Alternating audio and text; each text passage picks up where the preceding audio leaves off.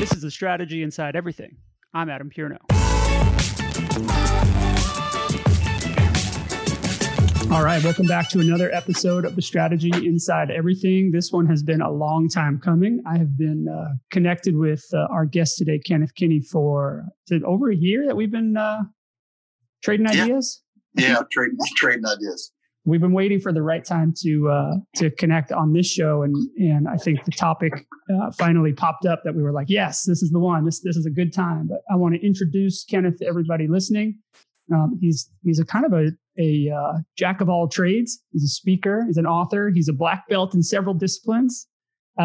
He is also a marketing consultant, and he is today the VP of Marketing and Digital Strategy at AI Media Group. Kenneth, welcome to The Strategy Inside Everything. How are you? Thank you. Doing great. And you said we were trading ideas. We were trading inside stock tips. SEC, if you're listening, that is not true. Exactly. Hey, before we get started on today's topic, you want to give people a little bit of your career background and just catch them up on who you are and what you've done? Yeah, you bet. So, my nickname is Shark, and I do a podcast called The Shark's Perspective. But some of that came from my own, love for scuba and for swimming with sharks since I was a kid. I've been doing that most of my life. But one of the things that I tend to think I've been able to do in my own career, maybe that's a little bit different, is that I've worked as a consultant. I've worked as an agency like I do now. I've worked on the brand side a lot. I've been a solopreneur and an entrepreneur before, and worked also as a publisher. And so when you worked in all those different forms, I think it sort of gives me a decent holistic view of how to look at the customer from all sides. Not only, and a lot of us pretend that we are the customer in marketing. It sort of goes with that. But I tend to try to think of all the views of how the customer sees us or how we see the customer. Yeah, and all that various perspective is why I wanted to connect with you, because through all those, there's a thread of understanding media, understanding the way people consume media and what people prioritize in media, and the idea of not just media, but consumer behavior and understanding that you're very uniquely able to express in a digestible way for people. So. And we've talked about this before. I mean, it's really, same thing you talked about. I know that I probably reference as well, as people aren't sitting back and thinking about your brand, which I completely agree with. And I don't think they have time. I really try to explain to both people on the marketing side and on the advertising side. We've gotten so channel specific. Whatever the channel is, whether it's stuff you do only in marketing or even stuff you do only in advertising, but the customer, they don't care. They only see one version of you. They're not pulling back the bloomin' onion to find, what's the inner core of your brand. They don't care. And as soon as your ad runs away, if it's not sticky enough, they're moving on and they're getting pitched by 100 other brands. There's a lot of choices out there. So yeah. I think a lot of what I talk about, as well as really sort of, different ways of making things memorable, sticky. I mean, all those things are sort of related, but I think it's truly with the understanding that, all of that has to work together, and we're living in a world with way too many silos.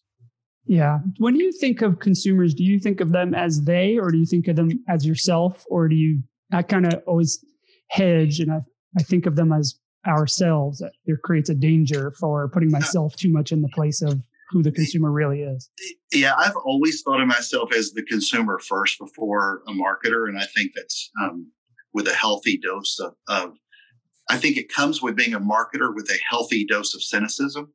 I know we've got a lot of smart people who really believe that a lot of what we're doing in different forms of marketing or advertising always works. But, I don't believe that at all. I mean, we have the power to do a lot, but maybe not as much as we sometimes give ourselves credit for. And so I think, at least for that reason, that's kind of why I try to stay focused on looking at it from a customer's perspective rather than just from a marketer's perspective. Yep, absolutely. And it keeps you from getting too self-focused, Yeah. And I think I've thought about this for a long time, that the amount of ads that have like a New York City subway scene in them, compared to the amount of people that actually ride a subway. It doesn't, Right. doesn't correlate. It doesn't make any sense. And it makes sense for the agency that created it and maybe the client that's based in New York or the tri-state area. But for someone in Dubuque or Texas, they're like, well, that's a neat thing that I'll never experience. Yeah. Yeah. Most of the country doesn't live in Manhattan, even though I work for a wonderful agency that's based right in the heart of Manhattan. There is a world between San Francisco and New York. I know that's hard for a lot of folks to believe, but even if you're on the East Coast, unless you're in Boston or New York, it doesn't look like the rest of the country. Yeah, it's very different. And we have to figure out how to communicate those things or communicate something more universal. It doesn't have to be specific to any particular transit authority. Yeah. Well, you edit this out if you don't want to keep it, if you want to keep it evergreen. But I mean, I even think about this in relation to the COVID, what's going on with the coronavirus right now. If you are in New York, and we were just talking about this on an agency call earlier, the bubble that they're in right now and what they see with the news, it just sort of makes you so, not self-centered is not the right word, but it's a different point of view than what, if you're not in New York sees right now. Yeah. Yeah. And that will change. And we are, let's just own it. We're recording this during the social distancing and self-isolation period. That's why we're talking in part. As the curve moves across the country, and I don't think it'll move directly east to west, but as it jumps up in different areas, we'll see that media focus move from, I don't know what the next city will be, New York. We saw it move to Louisiana. Then it'll probably go whatever the next city is. And what'll happen is not only will the curve flatten, the media intensity will flatten because they will start to lose ratings. They'll start to lose viewership. They will start to feel like the story's getting stale. And ultimately they'll say, well, this is a terrible thing for me to say out loud. But from a media perspective now, from a me personally perspective, they will say, well, that city isn't as meaningful as New Orleans is to Americans, or that it's not as important of a news story if it's not San Francisco, where I can relate it to Facebook being headquartered. So I think we'll start to see them. I think when the media scrutiny dies down, it will free people to just not be so claustrophobic like I am. And we'll just go back to criticizing politicians. Yeah, right. We can get back to the business at hand. So every politician is the worst person of all time, even if they're just trying to serve their country and do something honorable. Some of them are, right? We can agree. Some of them. It depends on which channel you watch. Well, if you flip back and forth between both and you only hear good things, they're all honorable. So I think that's how I try to do it. Yeah, true. That's me, Mr. Silver Lining, right? Agreed. But the question that I emailed you that kicked us off here is, as we are cocooning, as we are sitting around, I've been very fortunate to be very busy with work at my day job and also some other side projects and my family, but we've been just watching a lot of television. I'm calling it television. A lot of it's streamed. A lot of it is, might be over the top or a pay-per-view, or some of it is actually network shows that we hadn't watched in a long time, but we're like, oh, well, we've got this time period now where there's no commuting and we're here, and let's go catch up on this season of this show because we've never watched it before. And you have expertise in television and in addressable and kind of technology behind television. So I wanted to get your pulse on trends that you might be seeing, if any, which I'm sure it's not the first thing on your mind right now, but forecast from you of how you think, will there be something that comes out of this as the behavioral change in media that people were not doing before? Like, for example, we subscribed to Disney Plus just because I knew we were going to be in the house a lot, and I thought my kids would enjoy it. And what's really funny is I can't get them to watch it. I thought I was giving them a gift. I was like, well, we're going to be in the house for 45 days here. Let's give them a library of content. Not interested. I don't know why. Yeah. Well, I love the way you preface that as well as, you're calling it television. And that's a big misnomer. I think that a lot of people sometimes get too focused on it. And the reason I say that is because I watch, streamed video on a 65-inch laptop. Oh. It's a Samsung or a Vizio as opposed to, an Apple, a MacBook. But so often we look at video as some sort of separate entity, but it's still TV. Yeah. The way it's consumed, people are getting too focused on necessarily whether it comes through a satellite box or a cable. But when you're streaming, when you're streaming Netflix, it's still TV. Right.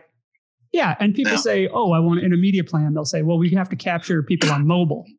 Exactly. It's like, well, mobile, what are you even talking about? Like, this is bigger. This device I'm holding up is bigger than the TV I had in my room when I was, a teenager.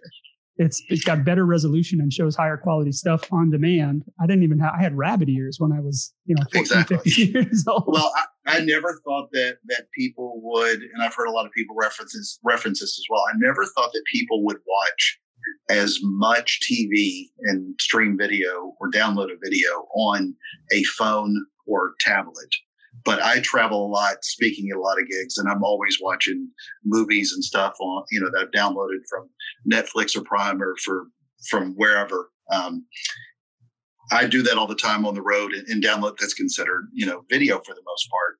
I don't download stuff from DirecTV because it's clunky and it takes a long time to download it to a box. So, some of the just basic things that have made the consumption of stream video so light years better and less clunky than what a lot of the major providers have done have also pushed people. But a lot of it got to be because people were just sick of non-contextual, unrelated ads that didn't make any sense, and you had to sit through for years, and you had no other choice but to watch them. Now people have choices, so they jumped into watching decades. Yeah, well, ever since the first TV ad was shown nearly 70-something years ago. So it was 1941. It was a Bulova ad. I use it to start off a lot of my TV presentations. And I think people sometimes forget the transitions we've made. But, a lot of those shows, even that go back to black and white,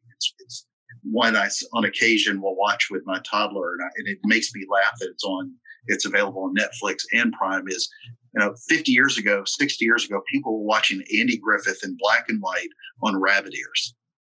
Then came cable, and it was like one of the highest rated shows on cable with Turner Broadcast Network, or I think it was either TBS or TNT that used to show it over and over and over. It was one of the highest rated daytime shows. Then now it's being streamed with pretty good traffic on both Netflix and the same thing happened as we grew with older shows, or more recent shows rather, like Friends or Seinfeld, where you see they're paying, hundreds of millions of dollars to stream shows that are now considered video, which were TV right 6-7 years ago. And that brand, the Friends brand, so NBC is the network that aired both of those shows, but NBC gets lost in the shuffle.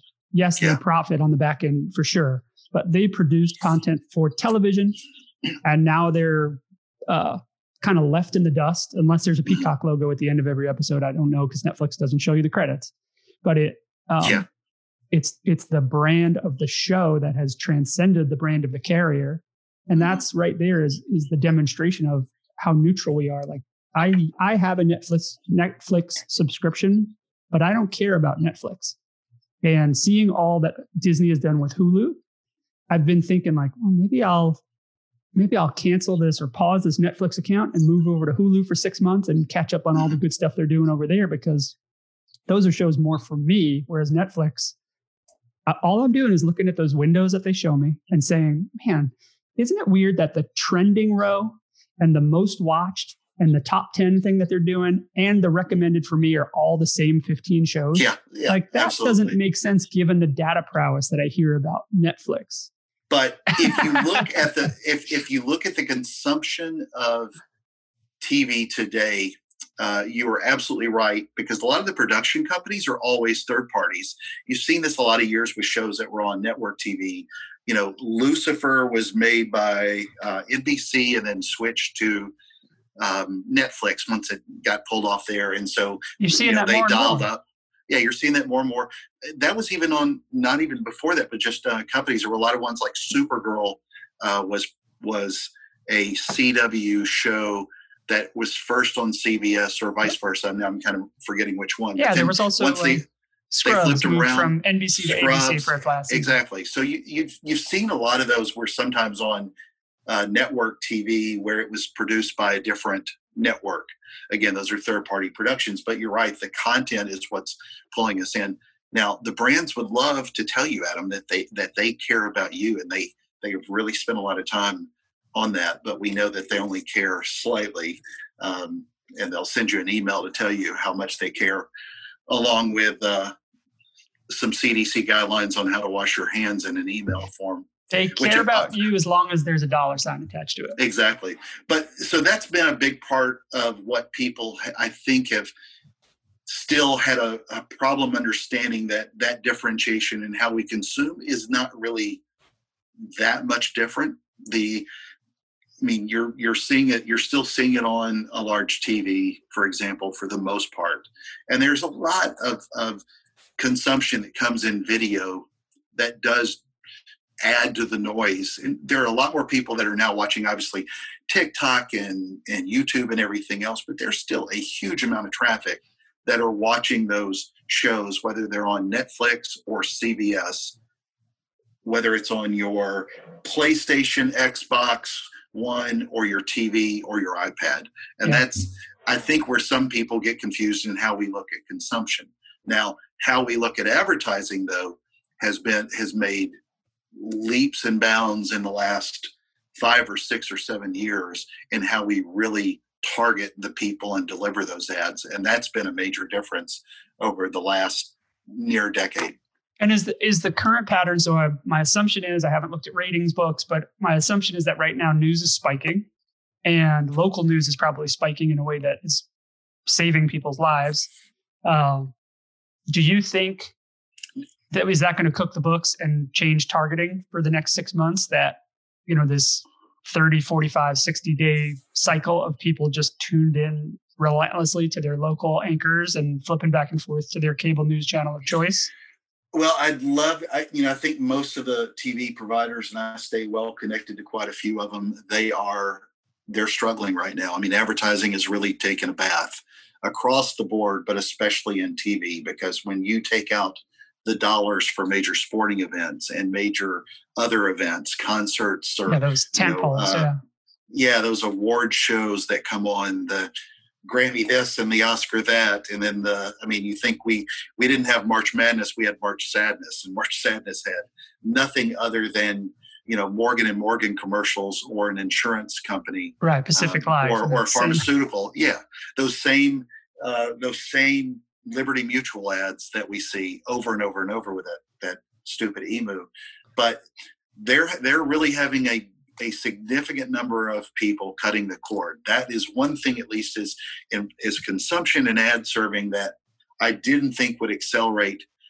There were a lot of people 2-3 years ago saying that everybody was cutting the cord and it was happening, and they were doing it, and it was a bunch of BS. I was seeing numbers still in growth, working closely with the publishers and managing a lot of those national campaigns. This year, though, it's been different, and a lot of that is, I don't know how much is predicated on coronavirus and that, but we're seeing a lot of people cut cords right now. So you're seeing the viewers actually change habits away from cords and move more towards streaming, or moving more towards over the top or outside of the traditional right now the past quarter? As of the time we're recording this, roughly 2019 had, I believe, about a 5 million cut in total cord cutters. So you saw people getting away from the traditional Dish, DirecTV, Comcast. I mean, it's the whole universe, which is still a large universe, but you are starting to see a lot more of those cords being cut. I don't know how much of the pandemic will also contribute to that. Now, consumption of TV is way up right now with what I've seen on stream. It's one of the things taxing the internet, but it's not. The ad dollars and ads behind it don't reflect that 90%, 99% increase that we're seeing across the board. Because one thing you're not seeing right now that you would be seeing a lot of, and based on projections, everybody thought this would be a much heavier ad spend for TV this year. Michael Bloomberg, perfect example. We thought that with the election coming, yep, and he's a perfect example of how much money was coming.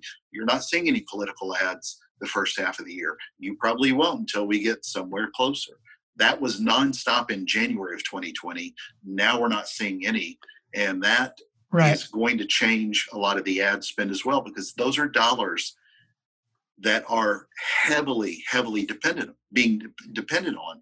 But to show you where some of the spend is being shifted is, there was a story, I believe it was an ad week, and I did some follow-up reading on it, but Trump's campaign bought the front page of YouTube on election day. So if you're on YouTube, they're all over it. You'll see their ads somewhere on everything on YouTube, which is very interesting to see that their campaign is, I'm sure, going to invest in TV heavily as well as traditional TV. But you're also seeing where they're diving in full steam into digital with YouTube. Yeah. And so more and more it's becoming the fragmented versions of video that you referenced earlier, the way that we think about all the different channels of video. Brands need to be thinking about the vertical of video, vertical of video and the horizontal, all the different ways it's going to touch people, as opposed to, well, I need to be on over the top and I need to have an addressable buy and you have to keep them all connected. It's about reaching that same specific customer, that same specific audience, that same specific end user that you're trying to reach. Mm-hmm. Yeah, there's so many digital marketers who have believed that we were going to we were going to rocket into everything being programmatic. Yeah. Yeah, that's not where we are yet. They've been singing that song for 10 years. Yeah, and it's understandable because we thought everything was going to move digital, but then you're starting to see a lot of ads that even in like 2019, like Adidas said, overly paraphrasing, but they said that we've invested too much in digital. Now they're seeing that TV and other forms of marketing fit that mix. And so many brands, Adidas is the flag bearer, but many brands came out this year to say, like, we need to actually have real face-to-face touches with people that we know we're making a brand impact and not just a singular pixel contact. And I'm not doing an agency commercial, but the agency I work for has a patented attribution technology. And what we're able to recognize, at least on the connected side, with where ads are seen across, and it's not model data, it's real data based on our patented technology, is that we're able to see where a TV ad that's served through a connected device at least fits that journey. And it's really an eye-opener for a lot of people, and I use it sort of as a money shot slide with different actual campaign data, that maybe instead of thinking that Google served every ad to get me to go buy, and that's why I should only believe last click, it becomes a really difficult conversation for people to understand until they see it and recognize it. And so one of sort of my own money shots I use is to show that Google has the first click, that somebody went to Google and they searched for something, but then they maybe they saw an ad through a connected TV device on CNN, or then they saw something on Facebook, then they saw something through some Trade Desk type data, or maybe they saw a display ad or another Google ad, or maybe they saw one on Bing, and then they saw a TV ad, and then they converted on Google at the end. Right. So then Google gets credit for last click. Now, Google gave the world of digital marketing, a gift with the most amazing analytics platform they could give. It far exceeds what everybody else is doing, but it also tells their story. It is prioritized to tell the Google story. Absolutely. And it tells it in an incredible way and a valuable way, but it's not the only way.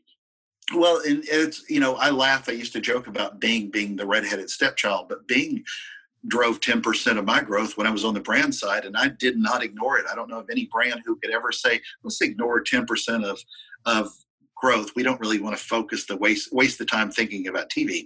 And my point about Bing, my point is you got to look at all the parts of the journey, because your consumer is somebody who has ADHD like me, and they're looking on 20 different channels before they get to you, and they're doing a lot more research and Bing is content. Yeah, Bing is a great example too, because not only does it drive that 10% or up to 20% for some brands, it does it at a much cheaper CPM or absolutely whatever your input measurement is. It's almost always cheaper, and it has a ceiling, but I'll take that ceiling. That's a good deal for most brands. I see that one stat that I did see is that Bing traffic actually is up right now during this right. period during the coronavirus period where people are using more laptops. Mobile usage is down, which was up at almost 80% of most web visits, and web traffic is kind of dropping down to every week. It seems to be going down another 3 or 4% as people get more ensconced on their couch and say, well, why don't I just use this bigger screen with a keyboard instead of swiping so I can get a little bit more immersed and bounce back and forth between a streaming video and a website? Well, the Bain Capital Report in 2019 came out, and she put out, a really important stat that I think for a lot of us that live in an attribution sense understand, is that 88% of people are using a secondary device when watching their TV. Yep. That is not a remote control, that's a phone. Yep. So there's a lot of mobile purchases being made. And it also makes sense that a lot of times you're going to go and spend a lot more money on that last click version of mobile search, and they're going to optimize those ads, but not understanding where a TV ad can fall into place to help trigger that. The same thing goes with direct mail, could be email, but TV's getting a lot more connectable. You're able to connect more dots than you could before. Yeah. We've seen that with what connected TV's done. I drove a pretty good chunk of the world's addressable TV campaigns for quite a few years, and the smartest brands were really looking at that, where they were taking their first party data. They could have it bumped up against a TV subscriber file in a very clean environment. I mean, it was like Fort Knox in the groups I work with in big data. That data was then used to, once it was hashed and sent back over to the TV subscribers, they could then take that file and trigger an ad campaign that was addressable. Then if they would provide the sales data back, you could get an anonymized data report that shows clean, pure attribution of whether a TV ad triggered a sale and how many touches did it take, just like you could with TV. Now, one of the biggest problems, though, and you're starting to see more movement in this, and I've had several conversations with people about this that are still making me feel a little bit better about how we're going to future be targeting, is that one of the problems with all providers, Bing is competing for dollars against against Google. Facebook is competing against Google. Amazon's competing against Facebook. They're all competing each other's in these, walled gardens. Yep. And in TV, we don't have an analytics dashboard that runs in real time that sees regardless across the channel, because they're competing for ad dollars as well. Yep. So whether or not the ad is run on, through a DirecTV or a Comcast ad, or it's run through something that's streamed on, through Hulu, doesn't matter to your customer at all. But what a marketer's got to understand is where they saw that ad, what did it help also trigger? And, just don't think of it only as one channel. And that's so much of what people are doing is relying on model data and forgetting that as part of, or maybe not giving enough emphasis to it. Nobody's forgetting it. No smart marketers are, but they're not able to connect the dots. Yes. And they're not able to weight that model to see the whole picture. Yeah. And in TV, I mean, you're looking at a major amount of spend. I mean, half the campaigns I would work on were somewhere between, 250,000 and 2.5 million. I mean, in TV, the buy is much bigger, the impact is stronger, but you're measuring that over a 30 and 60 day window. You're not A/B testing unless you have a significant amount of impressions for a major national buy. You're not able to pivot that the same way you can a banner ad, but a banner ad costs you nothing, and you only expect a 2% conversion anyway, right, most of the time. So and you can achieve the stakes are different. Yeah, you can achieve the necessary impressions for that test in the first couple of weeks of that campaign or the first couple of days of the campaign, and turn it around and optimize and have a second AV going inside 10 days. But what I've really found to be, sort of a sweet spot that I love to explain to people is that, I speak at both marketing conferences and I speak at advertising conferences, and it's so different, the dynamic of the two and how they converge together. Yeah. And it's not necessarily one group speaking Greek and the other speaking, Chinese, and they don't understand each other. But it's a little bit like Spanish and Portuguese. Yeah. And I speak both, and Portuguese is drunk Spanish, and not understanding exactly what somebody's saying and how the customer is going to interpret that and where it works into the mix. We're just in a very siloed environment that still creates a lot of problems to be able to optimize campaigns extremely well without at least understanding how the consumer is truly digesting both your paid media, your organic stuff, your blog stuff, all the pieces that come in between. And TV's really feeling one of the strongest impacts of that right now. Yeah. Kenneth, this was fantastic. Thank you so much for making time during all this craziness that's going on. I really appreciate you sitting down and talking through this with me. It's been helpful, illuminating for some projects I'm working on. So sorry, I should send you a consulting check. You're welcome. Well, I would say the only interview that would probably have been better was you on episode 140 of my show, talking about specific. Is that the show? Is that the number I was on? That's the number. I just checked it before. What number are you on? What's the newest episode? I know you had 200 was a big one. 216, I think I just posted this week. But I've dialed back a little bit. I'm not doing 3 a week during the pandemic. Even I have to dial back my own content. I did one this week on advertising, but last week it was about experience and how that's going to change. Yeah. How customer experience is going to change. One of the things we talk about, I know we're always trying to put out thoughtful conversations because we'll get through this, but you also have to think of contextually, does anybody want to hear about advertising or something else during the wrong time? It's just something we're always going to do. This is the one time I've thought about non-evergreen. Yep. Me too. In the last couple of years. I'm owning what we're talking about now and some of the reasons why for most of these episodes. And I figure people have a choice. If they don't want to listen, I understand. And if they want to listen, I want to provide something that's useful as a distraction or as a tool. Well, the only difference between this episode now and 2 years from now is I will be better prepared for toilet paper, Clorox wipes, hand sanitizer, and stuff like that. That's really important in life. But where can people find you online, Kenneth? Best place is LinkedIn, Kenneth Kinney, or find me on my website, asharksperspective.com. That's the easiest place because it's got all the links to me, the show, how to get in touch with me, and more. Yeah, and your podcast is amazing. I think the guests you have, I hate to say hashtag honored to be on it, but when I look at the roster, when I see the posts and the new episodes come into my feed, I'm like, how the hell did I get on a show with those guys are on that show? It's pretty amazing. You have the guests you have are amazing. Yeah, I appreciate it. Well, you were an amazing guest as well. So don't knock yourself. I appreciate it. I appreciate the honor of being on your show. All right. Thanks, man. Talk to you soon. All right, buddy.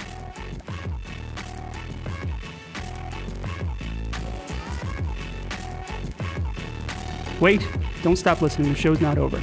If you liked what you just heard, or you've liked any of the episodes of The Strategy Inside Everything, do me a favor. I really appreciate it. Leave a review wherever you listen to the show, whether it's Apple Podcasts, Google Play, Stitcher, wherever. Please leave us a rating and a review. Please, if you can, share this episode or another episode with a friend. Let them know what you liked about it. That helps us quite a bit.